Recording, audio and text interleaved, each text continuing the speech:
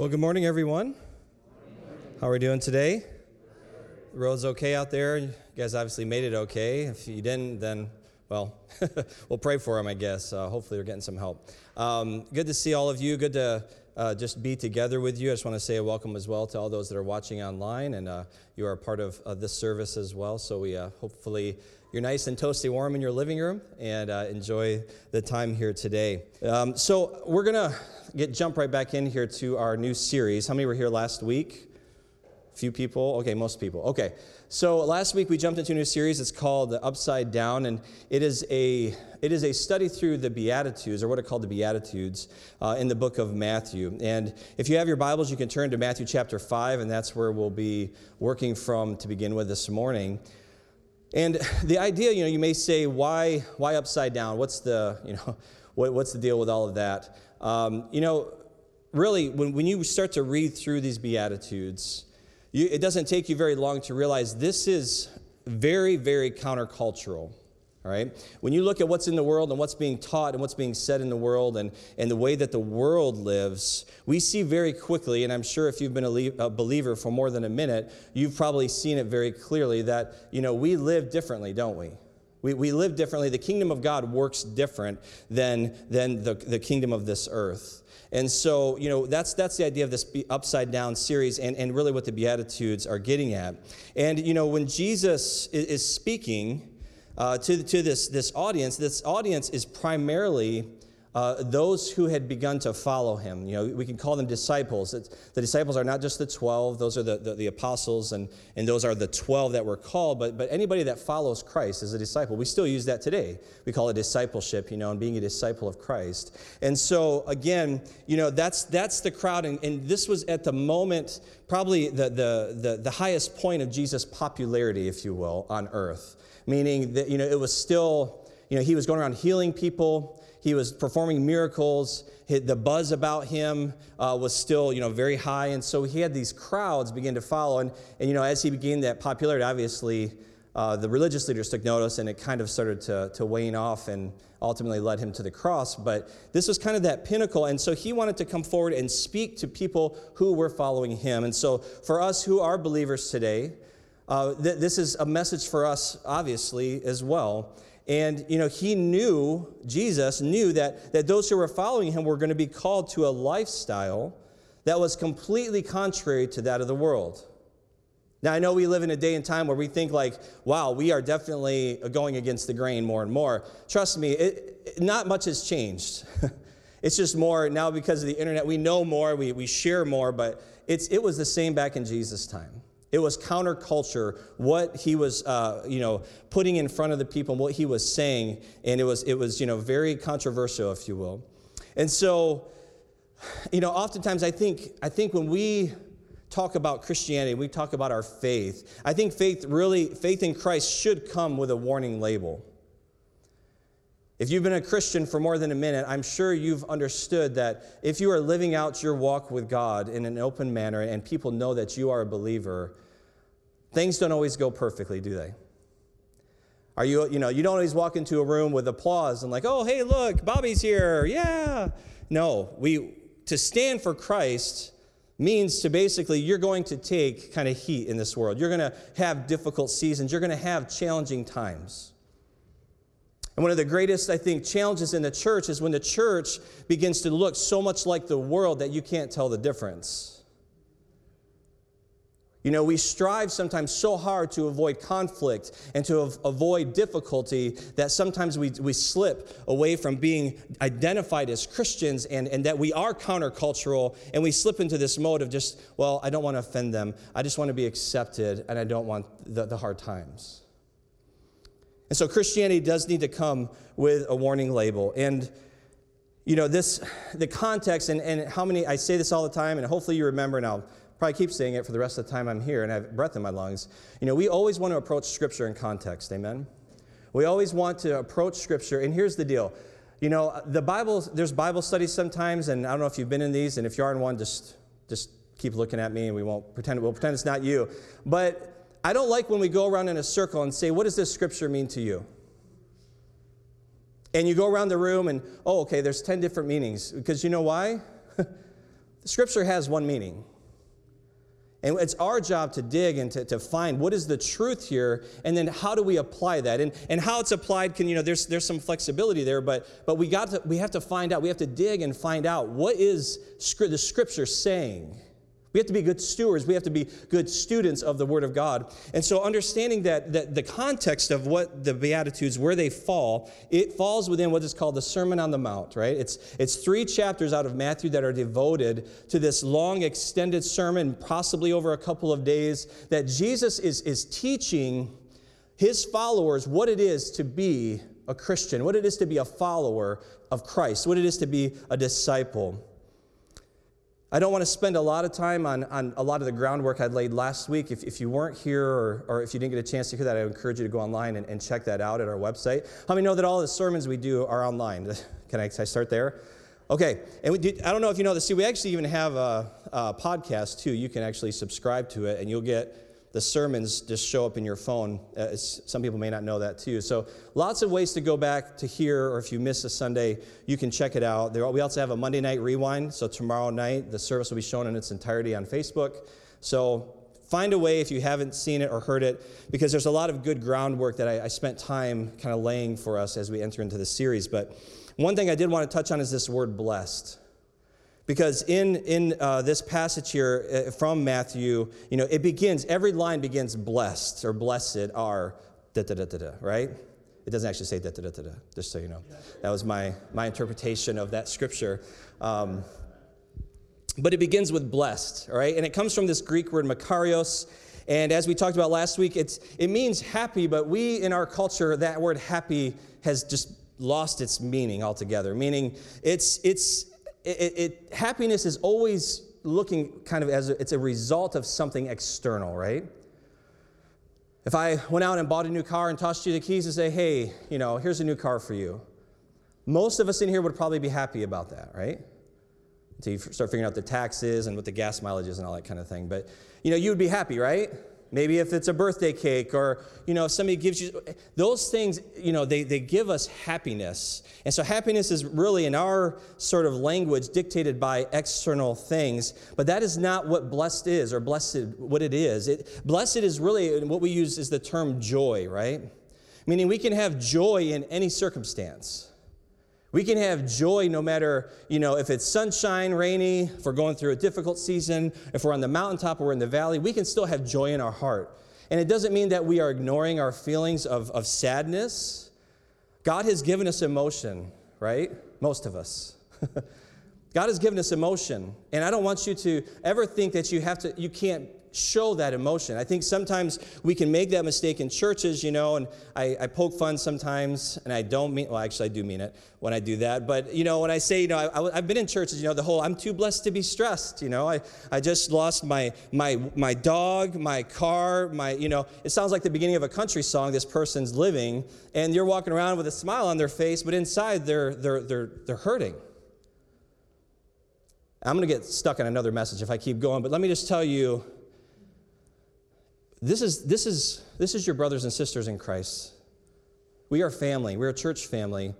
And the sooner we take our masks down, and the sooner we come in and we say, you know what? How are you doing today? And we say, you know what? It's been a rough week. It's funny because I hear things sometimes, the pastor actually, I hear everything. It comes back somehow. I don't know if you knew that. It's maybe, I don't know what the law is behind that, but somehow... And, when I hear things about people, and I had no clue that was going on, it breaks my heart because I'm like, why are you burdening this or shouldering this by yourself?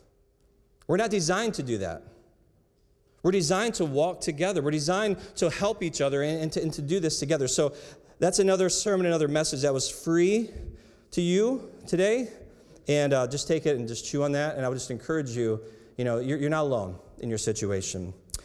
So let's get to the scripture because that's what we're here for. Matthew chapter 5, and beginning in verse 1, it says, seeing the crowds, he, Jesus, went up on the mountain, and when he sat down, his disciples came to him. And he opened his mouth and taught them, saying, blessed are the poor in spirit, for theirs is the kingdom of heaven. And blessed are those who mourn, for they shall be comforted. Let's pray. Heavenly Father, I thank you so much for this opportunity, Lord, to, again, just get into your word. God, I pray just for each person here listening here in this room, for all those watching online. God, I pray, Lord, that your word would speak to our hearts, would change us, and God, again, would accomplish its purpose today. In Jesus' name, amen. So, again, these are the first two Beatitudes, and last week we spent a lot of time on this, what it is to be blessed. Blessed are the poor in spirit, and what that means. And we found out last week that it doesn't have anything to do with money, does it? We talked about it being an emptying of ourselves, recognizing that we have nothing to offer God, that we have to come to that place that what we have is, we don't have anything but filth and sin to bring to God. And he takes that from us, and we get the better end of the deal, right? And we're given eternal life through Jesus Christ. And so that's where we began, and that's what the kingdom of heaven, it really was dealing with salvation. But then we come to this next one in verse 4, blessed are those who mourn, for they shall be comforted. And I think this probably is the hardest beatitude to understand. That first phrase there, blessed are those who mourn, makes no sense to our mind. Right? Would you agree? It's very odd that the word blessed and mourning would be together. But again, we're going to dig into this some, and we're going to make sense of it here before we're done today. But I want you to remember that what Jesus' audience was, that it was his followers and that it was his disciples. And so, again, the most common sense of this word, when we think of mourning, most of our minds probably go to death, don't we? The loss of a loved one. The definition of mourn, and it probably doesn't need a definition, we probably understand it, but it's to experience a deep grief over something.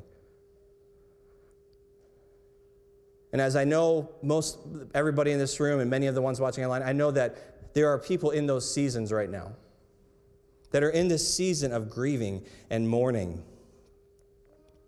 And even if you're not, everyone here on earth, we will experience grief at some point because death is all around us, isn't it? If you're here for a minute, you're going to go through a season of loss. It will come. And so we are all familiar with what it means to mourn and to grieve the loss of a loved one. But what if I told you today, and what if I presented today this idea that when these seasons of mourning come, that we could see these as seasons of opportunity?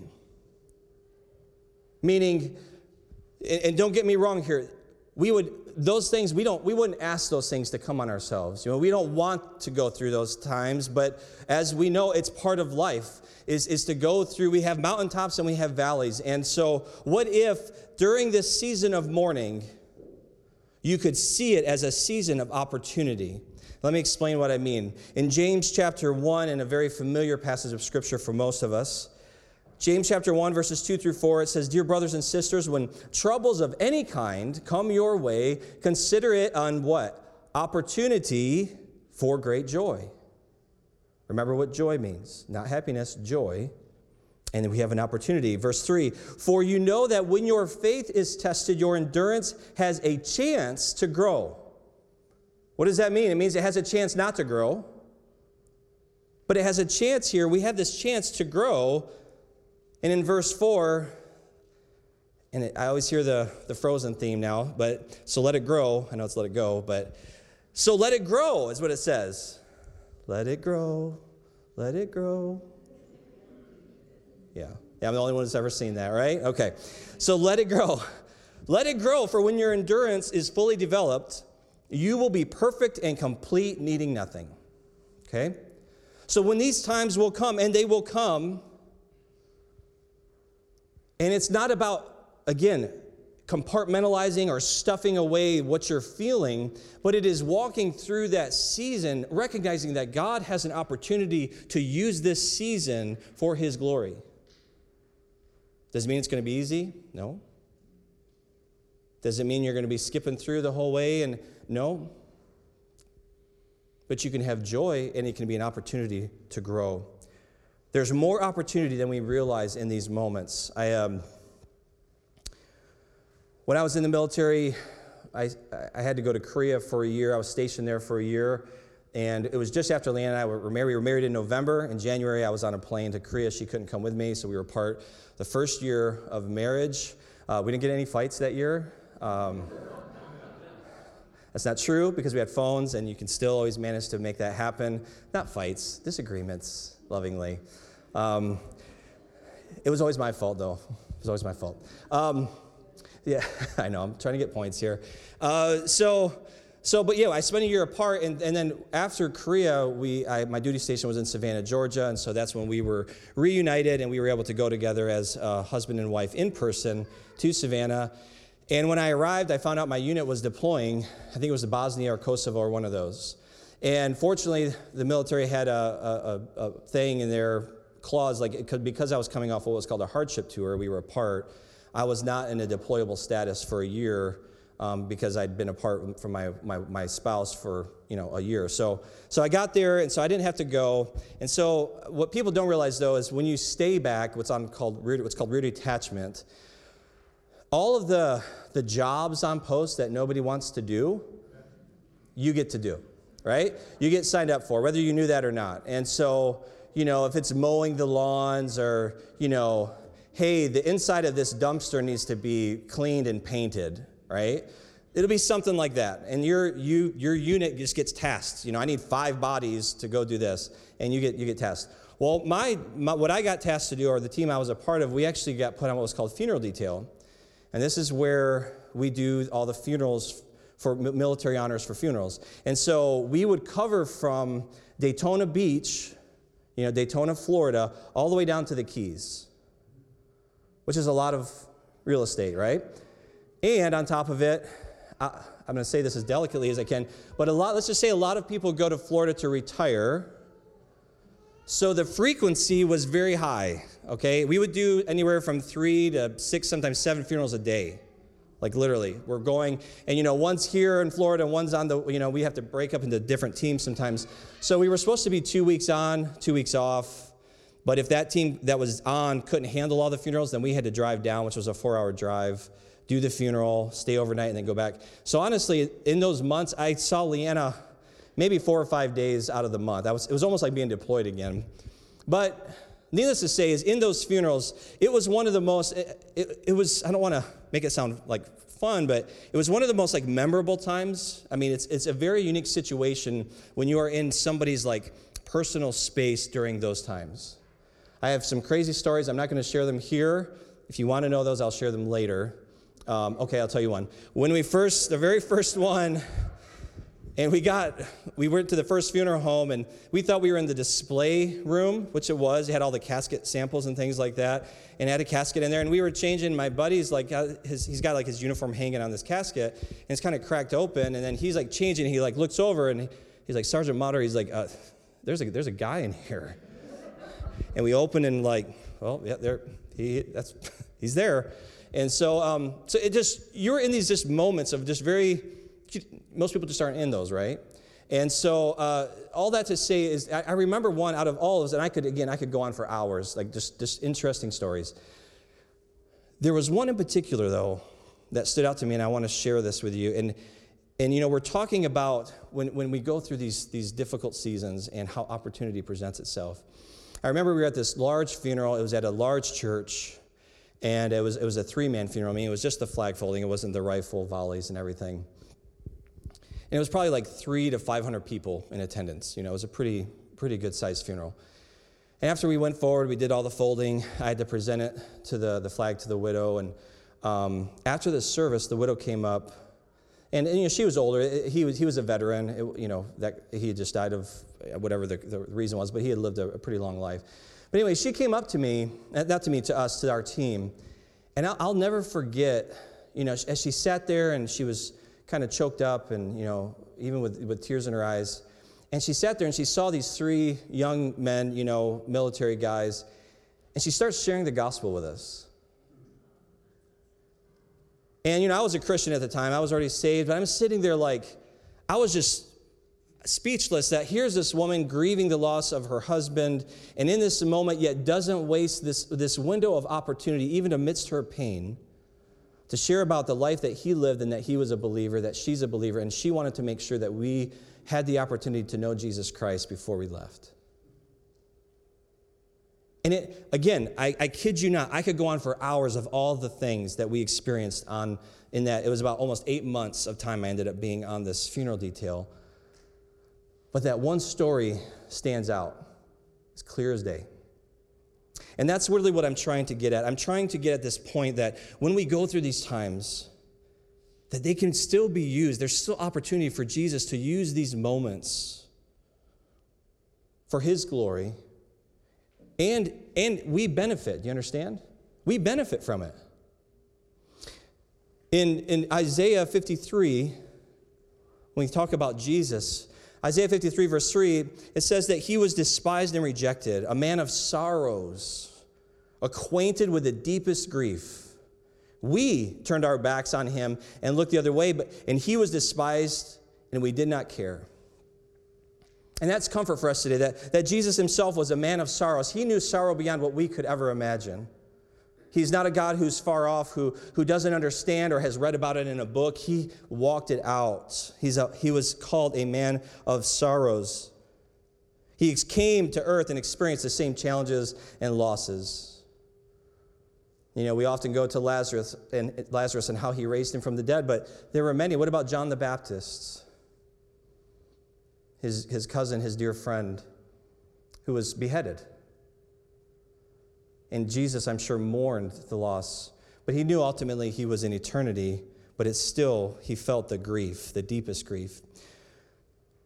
And as I was, preparing this, I came across really what's called the grief process. And I think it might be good for us to touch on this. And I want to contrast this. There's a psychological and a world sort of process of just the natural, what the steps are. And I'm going to just touch these briefly.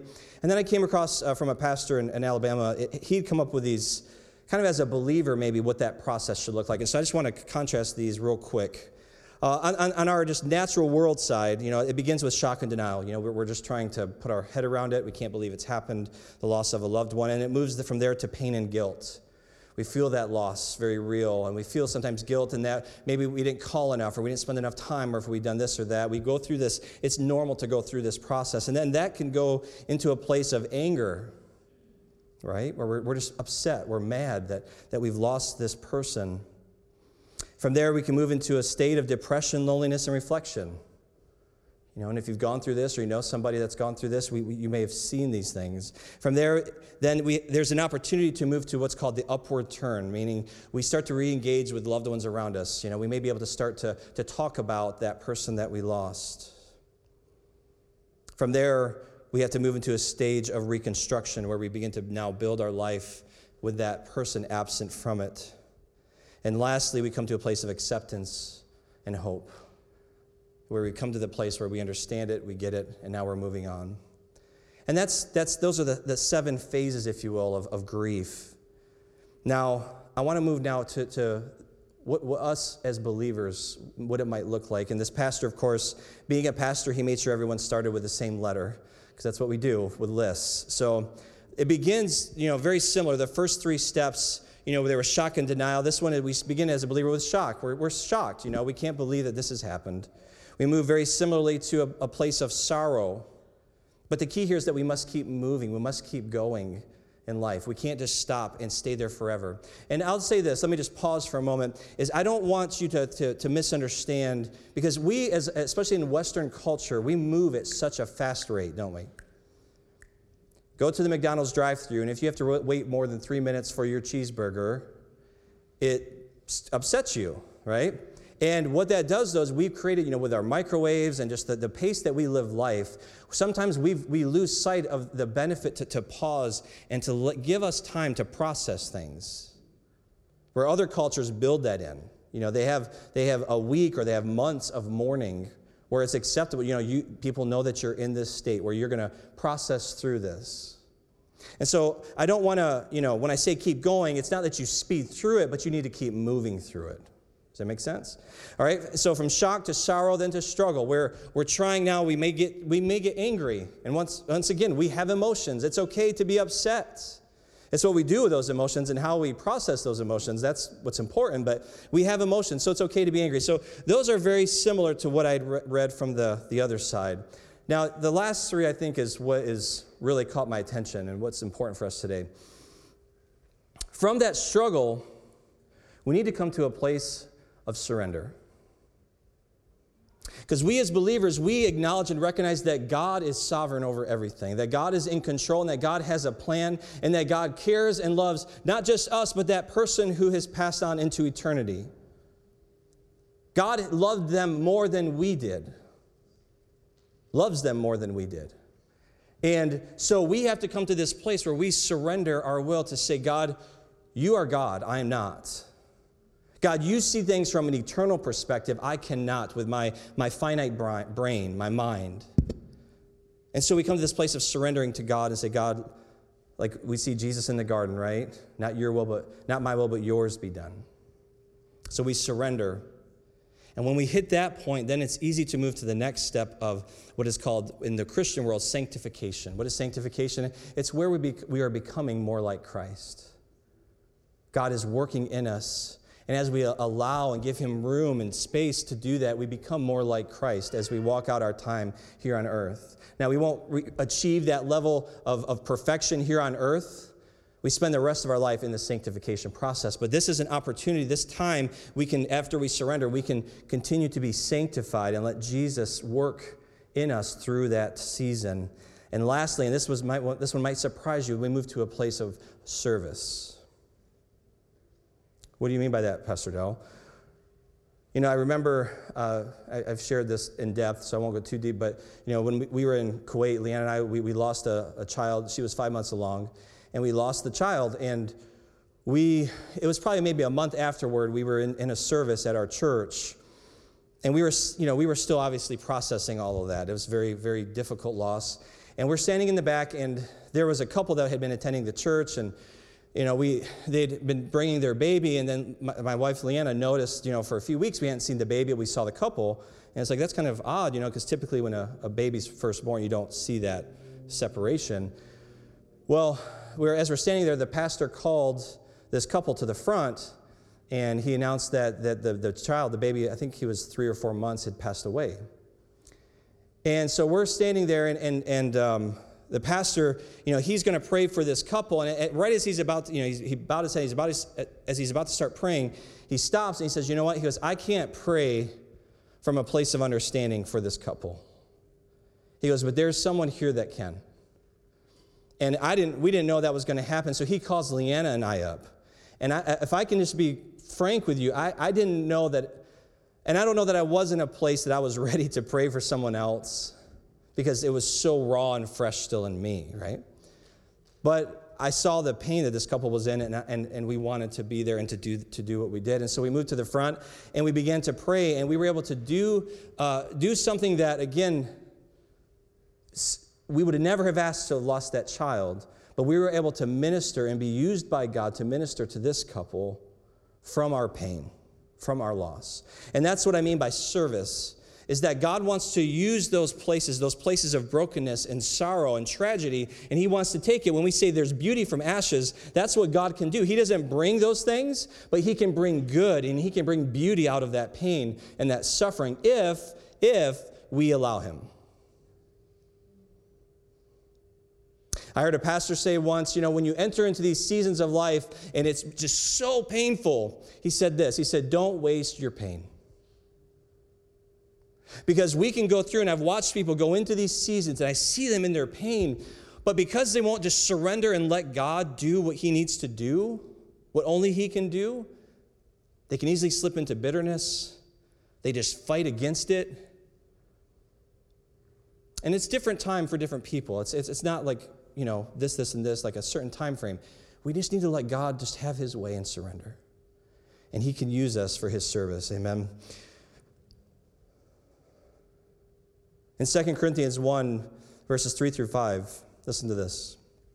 It said, blessed be the God, our Father and Father of our Lord Jesus Christ, the Father of mercies and God of all comfort, who comforts us in our affliction. Now listen to this. So that we may be able to comfort those who are in any affliction with the comfort with which we ourselves are comforted by God.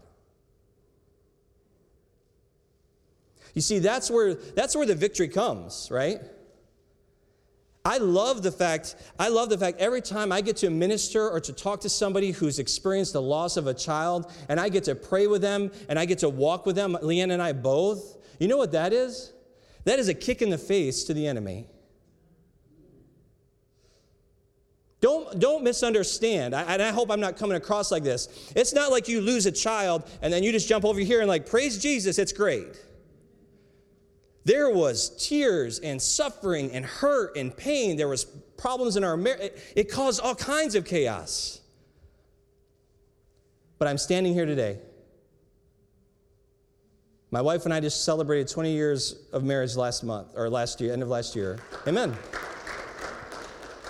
And the very thing that Satan meant to break us apart and to derail everything, God used, and he brought us closer together than ever in our marriage. He blessed us with 2 boys now since then. He has continued to pour out his blessing and use that horrible experience for his glory. And I will continue to do that until the day I die, because that's what he wants, and that's what he intended.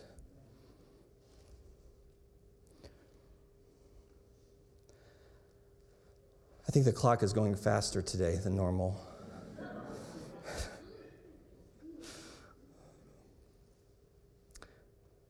All right, I'm gonna alter some things here, so we'll see where this goes. It's gonna be good. Hopefully you're confident. I don't know if I am, but here's the deal, and this is what I want to get to. You know, when you're driving on the road and you see that, you know, the yellow signs, and they typically have like an arrow, or you have the fun ones that, you know, do something like, you know, well, I want you to imagine one of those yellow signs, and you're going to have it going, and you're just going to have a hard right turn, because that's what we're about to do right now, okay? I want you to as we begin this kind of wind up of this message today, and we're going to come back to where we started about being this difficult phrase of blessed are those who mourn. And we're going to come back to that statement I made earlier about us being good Bible students, and we want to look at the Scripture in context, and the Scripture says what it says. Amen? Everybody with me? So what I want to do, though, is as we approach this, I want you to understand that everything that we've said and shared until now is good, and it is true, and it is for people here today and listening online, that there are people that need to hear this and be encouraged by this. And what I want you to do now as we move into this next segment, to this next section, is that grief, hopefully all of you, touched on, whether, maybe for some of you, and not maybe, I know some of you that's easy to do because you're going through that now. But for some of us, even me talking about losing my son, I can tap into that grief during that when I talk about it. It doesn't hurt the way it used to because God has redeemed it, but I want you to understand that grief, and I want you to hold that for a minute. Whatever that is, whatever loss that was of that loved one, I want you to hold that for a minute. As we approach verse 4, blessed are those who mourn, for they shall be comforted. I want to look at another passage, and it's going to kind of unpack this for us, and then we're going to wrap it all up. If you have your Bibles, I want you to turn to Isaiah chapter 61. And what we're going to see is that Jesus, as he began, and again, we need to understand, these are the first 2 lines of that Sermon on the Mount. So they're important. Why? Why is he starting in that place? And if you remember last week, right? Blessed are the poor in spirit. Right? For the kingdom of God is theirs. That's salvation, right? It's recognizing that we have nothing to offer God, coming to God, and so then we are able to be saved. And so keep that in your mind as well. But Jesus, what he's doing here is he's smart. He's pulling from Isaiah as he approaches this sermon. And his audience, and most of them here, would have been familiar with this passage as he approached it from Isaiah. So Isaiah chapter 61, verses 1 through 3, listen to this. The Spirit of the Lord God is upon me, because the Lord has anointed me to bring good news to the poor, right? Sound familiar? Blessed are the poor in spirit, right?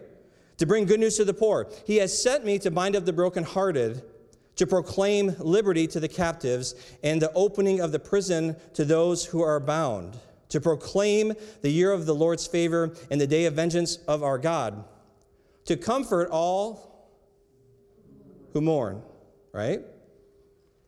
To grant those who mourn in Zion, to give them a beautiful headdress instead of ashes, the oil of gladness instead of mourning, the garment of praise instead of a faint spirit, that they may be called oaks of righteousness, the planting of the Lord, that he may be glorified. As we look at this, we understand, and it's probably pretty clear, that we are talking primarily about spiritual things here, right? He wasn't talking about literal headdresses or literal ashes or oil or garments. He's talking about in the spirit, right? And so we have to remember that, and as we approach that, we have to have this thing in our mind that what we experience and what we're going through here on earth is temporary, and what matters the most is that which is spiritual, right? Is spirit, because spirit is what goes on into eternity, right? Remember that the physical death here on earth, it's not the only thing that we should be mourning over. What is death? What is death? Seems like a simple question, but it comes down to one word. Do you know what the word I would say that death is? And I believe Scripture backs it up, is separation. Separation. You think of, when we die, what happens to our spirit and our body? They separate, right? What is the reason that Jesus came and died on the cross for our sins? Was so that we, who from our sin, by our sin, were separated from God, Jesus came to die to make a way for us to once again be in relationship with God our Father. When Jesus was hanging on the cross, one of the greatest statements that he makes these 7 phrases, these 7 statements as he's hanging on the cross. We call them the 7 last words. And one of those phrases says this: my God, why have you forsaken me?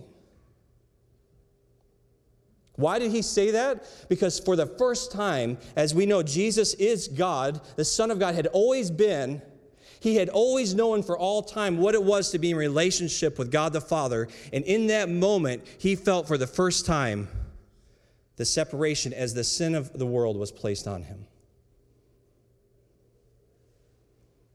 That was death. Death from being separated with God. And as we know, when we say Jesus overcame the grave on the 3rd day, and what he offers us is life. How do we get life? How do we have life?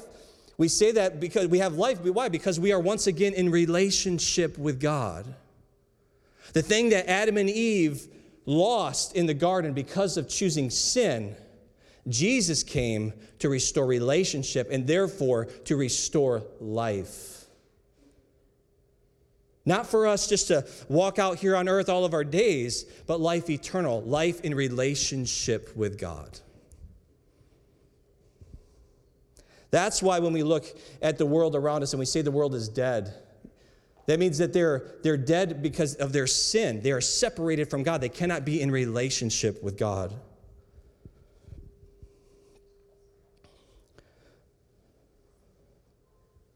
And so this really, when we look at this statement or this phrase, this beatitude, this second beatitude, and this is what I want you to get. And I hope that you've gotten some from the beginning, but if you don't get anything else today, this is it right here. When Jesus says, "Blessed are those who mourn, for they shall be comforted," you know what he's talking about? He's saying that grief, the grief that we just talked about all up until this point, that pain that you feel, that depth of hurt and all of that intensity of grieving, that's the same grief that we are supposed to have towards sin. That is the grief. When he's saying, blessed are those who mourn, it is that we are mourning the sin that we have allowed into our life, the sin that we see others living, the sin of our life that we have become comfortable with, that we should have that same intensity of grieving because we continue to choose sin over Christ. We continue to choose death over life.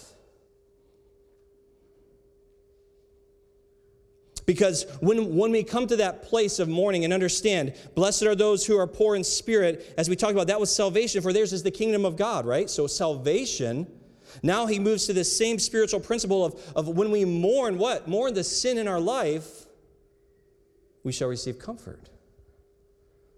That there's comfort that comes to those who mourn over sin that we keep coming back to and the hurt that we keep bringing to God our Father. And I don't know about you, but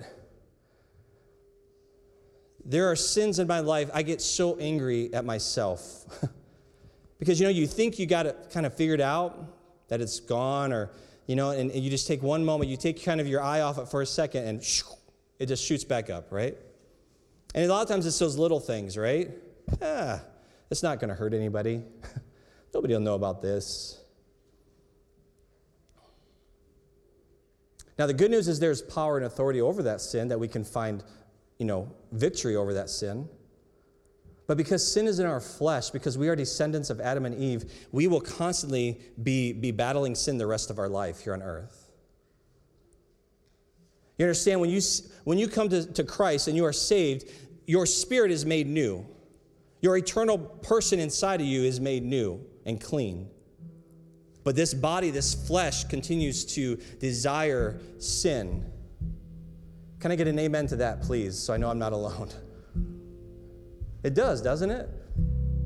You just scratch your head like, what am I doing? Why am I drawn to this when I know it's wrong?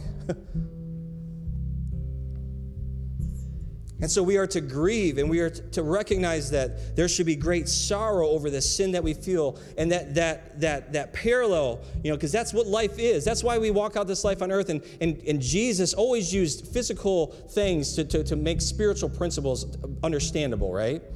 And so that grief, that sorrow that we feel over losing a loved one, man, God help us to feel the same way about the sin that's in our life. And that should make us upset. We say, God, fill me.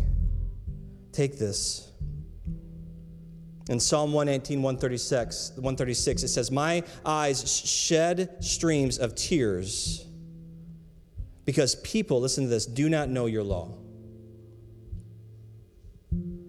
There's this grief, there's this shedding of tears because we see people that are living contrary to what God had intended. We see evil around us and we see sin around us. And this is why we should be affected. And when we see people that are hurting and struggling and bound to sin, it should break our hearts. We shouldn't just walk by and say, well, that's on them. Blessed are the poor in spirit, for theirs is the kingdom of God. Blessed are those who mourn, for they shall be comforted. As we wrap things up here today, I want us to really, just keep that in full picture and keep our minds there for a moment. And as you go into this week, I would encourage you to spend time and say, God, if sin in my life does not bother me to that extent, will you change me? Show me why. Show me places where I've allowed sin to come in and I've just gotten so comfortable with it that it doesn't even faze me anymore. Would you bow your heads? Heavenly Father, I thank you, Lord, for this opportunity today to share your word. God, I thank you that you are with us and that you love us and that you see the pain, Lord God. And God, I think about at the end of Revelation where it talks about that you will wipe away every tear from our eyes. God, I thank you that you love us and that you care about us in such a way that you see every moment, every pain, every tear that is shed, the grief that can overwhelm us at times as we walk this road here on earth that's filled with suffering, that's filled with pain. But God, that you've shown us a way to walk it out where we can still have joy in our hearts. And God, where we can still experience, Lord God, how you redeem those losses. But God, let us always begin at the place of recognizing our own sin. And God, if we grieve, Lord God, may we start at that place of grieving our own sin. And God, it doesn't mean that we have to live a life, Lord, just groveling in the dumps, so to speak. But God, that we must always live life understanding what we've been brought from. Understanding, Lord, that we cannot save ourselves. God, may we allow you to continue to work this process of sanctification in our hearts and in our lives. And God, we thank you that there is a day coming, Lord, where there truly will be no more pain. There will truly be no more death, no more sorrow. When our eyes behold you face to face. And God, the things of this world and all of the struggle and all of the suffering that we experience, Lord God, will just melt away. And we'll be present, Lord, with our Creator and our Savior. Thank you, Lord, that you love us. Thank you, Lord God, that you have spoken to us through your word today. And God, I pray, Lord, that this will resonate in our hearts for a long time to come, for the rest of our lives, in fact. We love you, Lord, in Jesus' name. Amen. Amen. Would you stand?